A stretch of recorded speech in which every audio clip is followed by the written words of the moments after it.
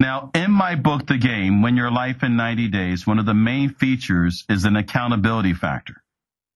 It is the reason why we produce consistently the results that we do. In that overall process that you can read about in my book, the central feature is having a daily partner relationship. Ideally, after listening to this particular conversation, you would share it with another manager or peer who is also interested in getting on top of their recruiting game. That would give you someone to practice with. We recommend you have a 10 to 15 minute daily accountability call with a peer as your daily partner. Not only can you practice any skill or script you want to work on, but you can hold each other accountable. You can ask each other, did you conduct your recruiting activity during your daily sweet spot as promised the day before? If so, how much time did you put in? We encourage our coaching clients who are working on recruiting to track 3 daily statistics. How much time did you spend recruiting in minutes and hours? How much in production got added to the pipeline, if any? How much in AUM got added to the pipeline, if any?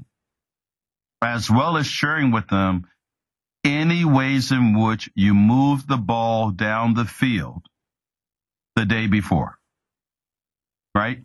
All of this can be communicated easily in 15 minutes. As much as you may want to exercise self-discipline, combining self-discipline with peer accountability is a superior structure that produces much better and more consistent results. You know, as a coach, the reality is that people find it easier to be disciplined because I'm their coach. But you know, athletes also have workout partners, not just a coach. And this other manager is like a workout partner for you. And they, of course, have the same busy schedules that you do. So your tendency will be to not want to give them excuses, right? As you look back at your statistics, you should see a steady increase in the amount of time you're devoting to recruiting, the amount of production in the pipeline, as well as AUM. Ideally, I'd like you to see this graphically. I'd like to see you literally graph the amount of time you're spending, the production, the AUM, because part of what I'd like you to see is what is the lag factor. So time spent is a leading indicator, but it does not lead to immediate results. There is a lag. Production and AUM are lagging indicators.